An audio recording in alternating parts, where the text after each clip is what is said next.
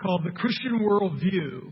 And we're going to look at some major Christian doctrines. I think this is an important topic, and we're going to start with the subject matter of the Bible.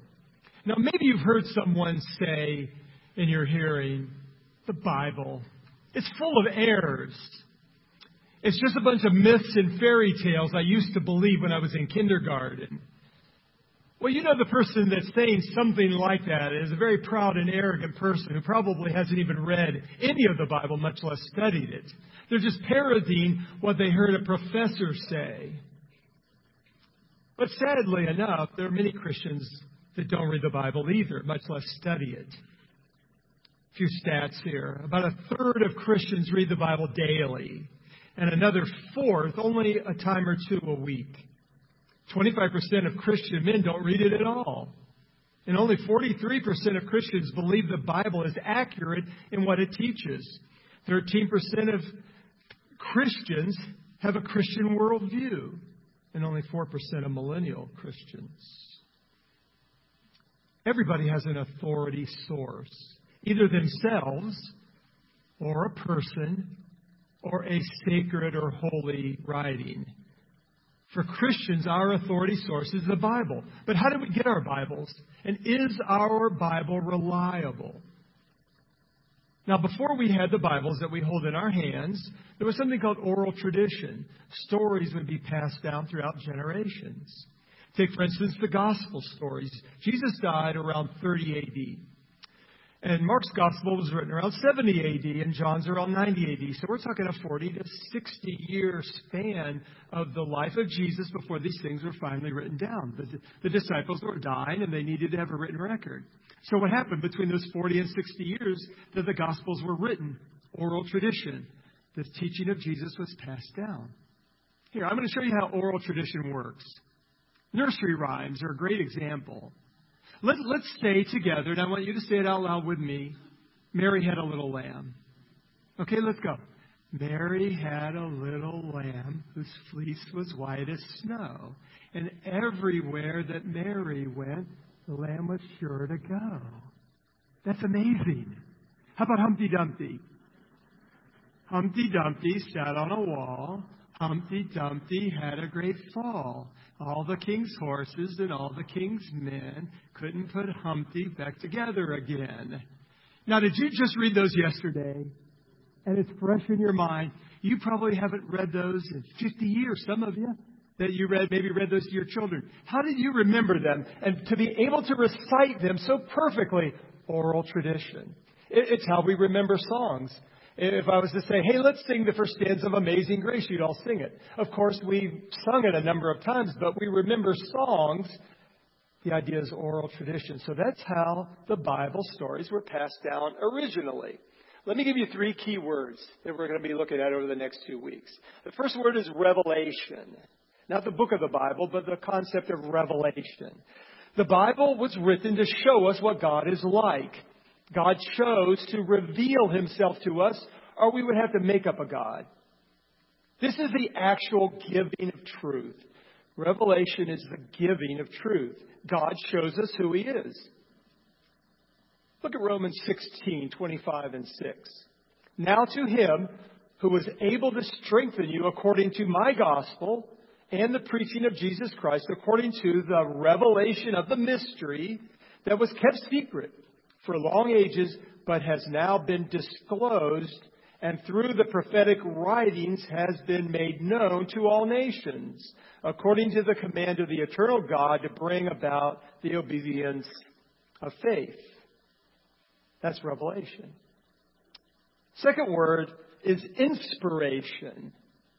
Inspiration is the process by which God gave us the Bible. He used human beings. But according to historian Yuval Noah Denari, he says AI will create new religions. Software like ChatGPT will write their own sacred scriptures. But these men were inspired by God to write down what God wanted them to say. The Bible is thus infallible, inerrant in the original documents, completely trustworthy. This is the receiving and recording of truth.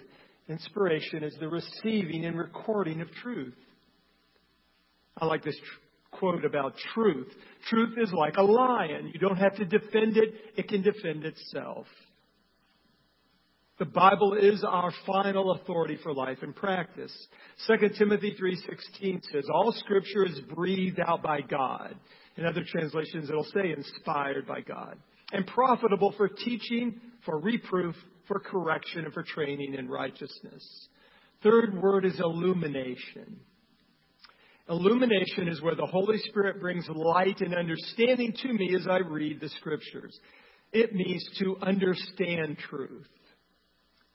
Luke 24:45 says, He, Jesus, opened their minds to understand the Scriptures.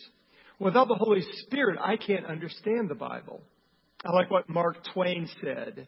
Some people are bothered by the passages in the Bible that they don't understand. I'm bothered more by the ones I do understand. Yeah. So we're going to focus this morning on that word revelation, the giving of truth. And next week we'll look at inspiration and illumination. I want to answer the question this morning, how do we know that the Bible is the Word of God? The truth about revelation is that we can't discover God. We needed to be shown. And so God took the initiative. We could not have figured out God on our own. We would have made up a God in our image. So how does God reveal Himself? Well, many ways. Angels, visions, direct speech, dreams, through nature, by prophets, His Son. Hebrews 1:1-2. Long ago and at many times and in many ways, God spoke to our fathers by the prophets. But in these last days, He has spoken to us by His Son, whom He appointed the heir of all things, through whom He also created the world. Jesus is the final and greatest revelation of God. He shows us what God is like. Think of Jesus as the living Word and the Bible as the written Word. The Bible is God's written record of the ways that He has revealed Himself. And He revealed Himself to men who wrote this down. Men who lived in a particular time and place and culture and circumstances and with their own personality. We'll look at that more next week. God inspired them to write down exactly what He wanted. And what they wrote was not just a record of God's actions. It's not just information about God. It's not just ancient history, though very accurate. It's all those things, but it's more. Because of the Holy Spirit in us, as we read God's Word, we have an encounter with God. That's why it's so important for us to be in the Bible daily, because that's how God mostly speaks to us. Some people will say, well, God never speaks to me. Yes, He does. Just get in the Word, and He'll speak to you. But how do I know that the Bible, this Bible that we have now, is from God? Well, let's look at some external and internal evidences. First, the external. These are sources outside the Bible. The first would be eyewitnesses. Events happened, and eyewitnesses recorded it or told others who recorded it. Good example of that is Luke in chapter 1:1-4. Luke writes, inasmuch as many have undertaken to compile a narrative of the things that have been accomplished among us, just as those who, from the beginning, were eyewitnesses and ministers of the word, have delivered them to us, because Luke wasn't there. It seemed good to me also, having followed all things closely for some time past, to write an orderly account for you, most excellent Theophilus, that you may have certainty concerning the things you have been taught. So Luke is wanting this convert Theophilus to be very certain about his faith, that what he's heard is true, is truly the Word of God. And Luke was a first-rate historian. I imagine that Luke interviewed people. Maybe Mary, and that's how he got the birth narratives. Matthew and John wrote Gospels, and they were there. Paul said he saw the resurrected Jesus who gave him teaching. Well, so did 500 people who were alive at one time. On one occasion, 1 Corinthians 15:6 says, "Then he, Jesus, appeared to more than 500 brothers at one time, most of whom are still alive, though some have fallen asleep. By now they've died." 500 people at one time. Can you imagine 500 witnesses to something appearing in court, one after the other? That would be very strong evidence. So we have the eyewitness evidence. Secondly, we have the number of manuscripts. Number of manuscripts. We have over 25,000 complete or parts of books of the New Testament. 5,800 in Greek, over 10,000 in Latin, and 9,300 in other languages. And then archaeologists would find other writings that would have Bible quotes in them. So so this book has some of the scripture in it. They would collect that. They would find pieces of pottery or whole pottery, and they would have a Bible verse written on it. They would collect that. Or Bible verses were written on walls. It all adds up to an astounding number of evidences for the Scripture. In fact, there's no comparison to the amount of Bible copies and fragments compared to the rest of the works of antiquity. And also, there's an amazingly short time between the writings of Scripture and the first copies that we have, the originals. We have fragments from the 80s AD, complete manuscripts from the 300s AD. Let me read what Norman Geisler says here. For the New Testament, the evidence is overwhelming. There are 5,366 complete manuscripts to compare and draw information from, and some of these date from the 2nd and 3rd centuries. To put that into perspective, there are only 643 copies of Homer's Iliad, and that is the most famous book of ancient Greece.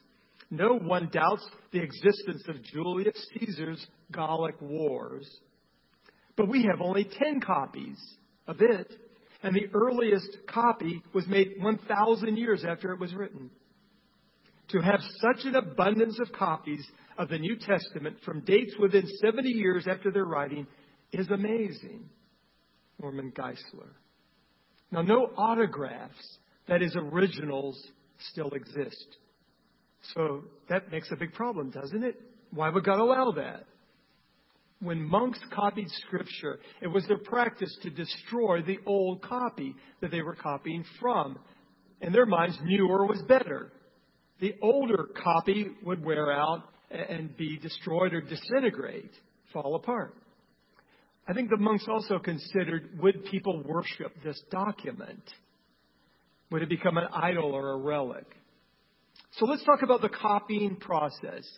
It is astounding the care that the copyist used in copying Holy Scripture. The Hebrew scribes were called sopherim, literally counters. They deserved this title because they counted every letter of every book of Scripture to make sure that nothing was left out. Then they counted the number of times a particular word appeared in a book and checked each letter that appeared in the middle of each book and in the middle of each major section of the book. The Hebrew Bible was literally copied jot by jot, tittle by tittle, dot by dot. None of the biblical autographs in Hebrew and Aramaic, those are the Old Testament languages, are believed to have survived because of the scribal practice of destroying deteriorating manuscripts after they were copied. Up until the discovery of the Dead Sea Scrolls, that was 1947, the oldest Hebrew copies dated only to the 10th century AD, which is the Masoretic text of the Septuagint. Now, that date is pushed back to the 2nd century BC. Comparison revealed only minute differences between the scrolls and latter copies, and in no case was any major doctrine affected. So we've got 1,200 years of copying, no major doctrines affected at all. The agreement of the New Testament manuscripts written in Greek, which come from all parts of the Greek and Roman world, is amazing. Dr. A.T. Robertson, the foremost biblical Greek scholar of the 20th century, found notable variances in only 1/1000th of New Testament texts, with none of the differences being of any real significance. Were errors made in the copying process? Of course. Human beings were doing the copying. Sometimes things were omitted or added. Those are called variants or textual variants. Let me give you an example. I don't know if this is on the overhead where my name is Ed. Is that up there? No? Okay. All right. So just picture this in your mind. My name is Ed. That's a scripture verse. So you see it in another copy and it says, my name, N-A-M, is Ed. Right? A letter was left off. Is it hard to understand what is being said there? It's not hard at all. It's easy to figure that out. And so if you're reading through your study Bible, you may come to a place where a verse has a footnote at the end of it. You probably have seen that. The footnote is the scholars that are describing that textual variant so you can understand what's going on there. In fact, there's something called the science of textual criticism. Scholars collect and compare all these manuscripts, right? 5,366 complete Greek manuscripts. They compare them with each other. And then they determine the original text. So they want to produce the best New Testament and Old Testament text they possibly can. When I was in seminary, we studied Nestle and Allen's 26th edition of the Greek New Testament. Now I think there's a 27th edition, so they're still working on it.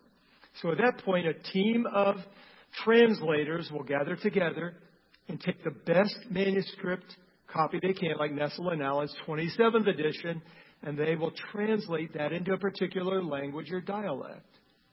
So people ask all the time, what's the most accurate translation? In English, I would say the NASB, New American Standard Bible, or the ESV. Very good, very accurate. I think the NIV is very readable. But I like what Michael Heiser said. What's the best translation? He says, the one you'll read. Archaeology, third external evidence for the reliability of the Bible. Archaeological digs over the years have made amazing discoveries with evidence that supports the biblical record. Now, I could go on very long here, but I'm going to just try to limit a couple examples of amazing archaeology here. The story of Jericho's walls falling down, right? That childhood story that scholars laughed at, that's impossible. Doubters pointed to the existing city of Jericho, which had been reliably dated to only the time of Christ, and which revealed no evidence of such a happening in the past. Then Dr. John Garstang discovered Old Jericho, about a mile north of the Jericho of Jesus' day. Scientific dating established that Old Jericho had been destroyed about 1400 BC, the approximate time of Joshua's victory. Evidence showed the city was surrounded by double walls, connected by beams at the top, on which houses had been built as described in Joshua 2:15. There was also a single gateway into the city as noted in Joshua 2:5-7. The outer wall had toppled backward, down an incline, dragging the inner wall behind. The underlying layer of earth was undisturbed. The walls had not been undermined. The city had been destroyed by fire, as reported in Joshua 6:24, and had not been looted before being set afire, supporting Joshua 6:18. Finally, no other city had been built on the site for centuries, which agrees with Joshua 6:26. About a century ago, a young English scholar named William Ramsay went to Asia Minor to prove what he had been taught, that Dr. Luke's history, as recorded in the book of Acts, was full of errors. After years of painstaking study, Ramsay declared Acts to be completely trustworthy in every historical and geographical detail, and that he himself had become a Christian. And William Albright says, archaeology has confirmed the substantial historicity of the New Old Testament tradition. Let's look at the internal evidence. Within the Bible itself is the first. The Bible is the best-selling book in human history, and nothing else comes close. The first book ever printed was a Bible, the Gutenberg Bible, of which, when I was a seminary student in Pasadena, you could go view it. And I did many times in the Huntington Museum there. A Bible is printed about every 3 seconds. The Bible has been translated into over 1,300 languages and dialects. More books have been written about the Bible than any other book in human history. The Bible has about 40 authors who wrote over a 1,500-year period and an amazing unity telling the story of salvation of mankind by God. That unity of 40 different authors is miraculous. A second internal evidence is personal experience. And that's the testimony of changed lives. The millions upon millions of Christians over the centuries, 2,000 years of Christian history, who proclaim that Jesus Christ is real and He lives in my heart. Like the Easter hymn, I'll tell you how I know He lives. He lives within my heart. And I could say the same. No one can convince me otherwise that Jesus Christ is not real and that He did not come and live in my heart and change my life. Third internal evidence. Jesus said the Bible came from God.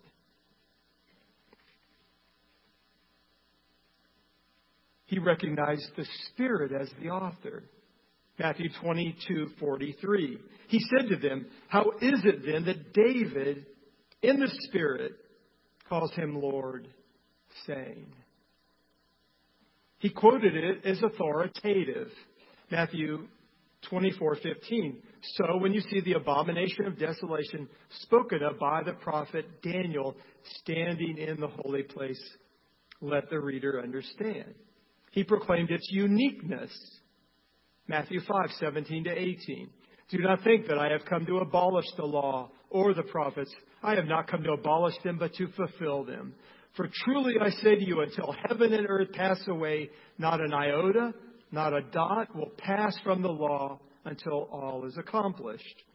And Jesus called the Bible the Word of God in 10:35 of John's Gospel.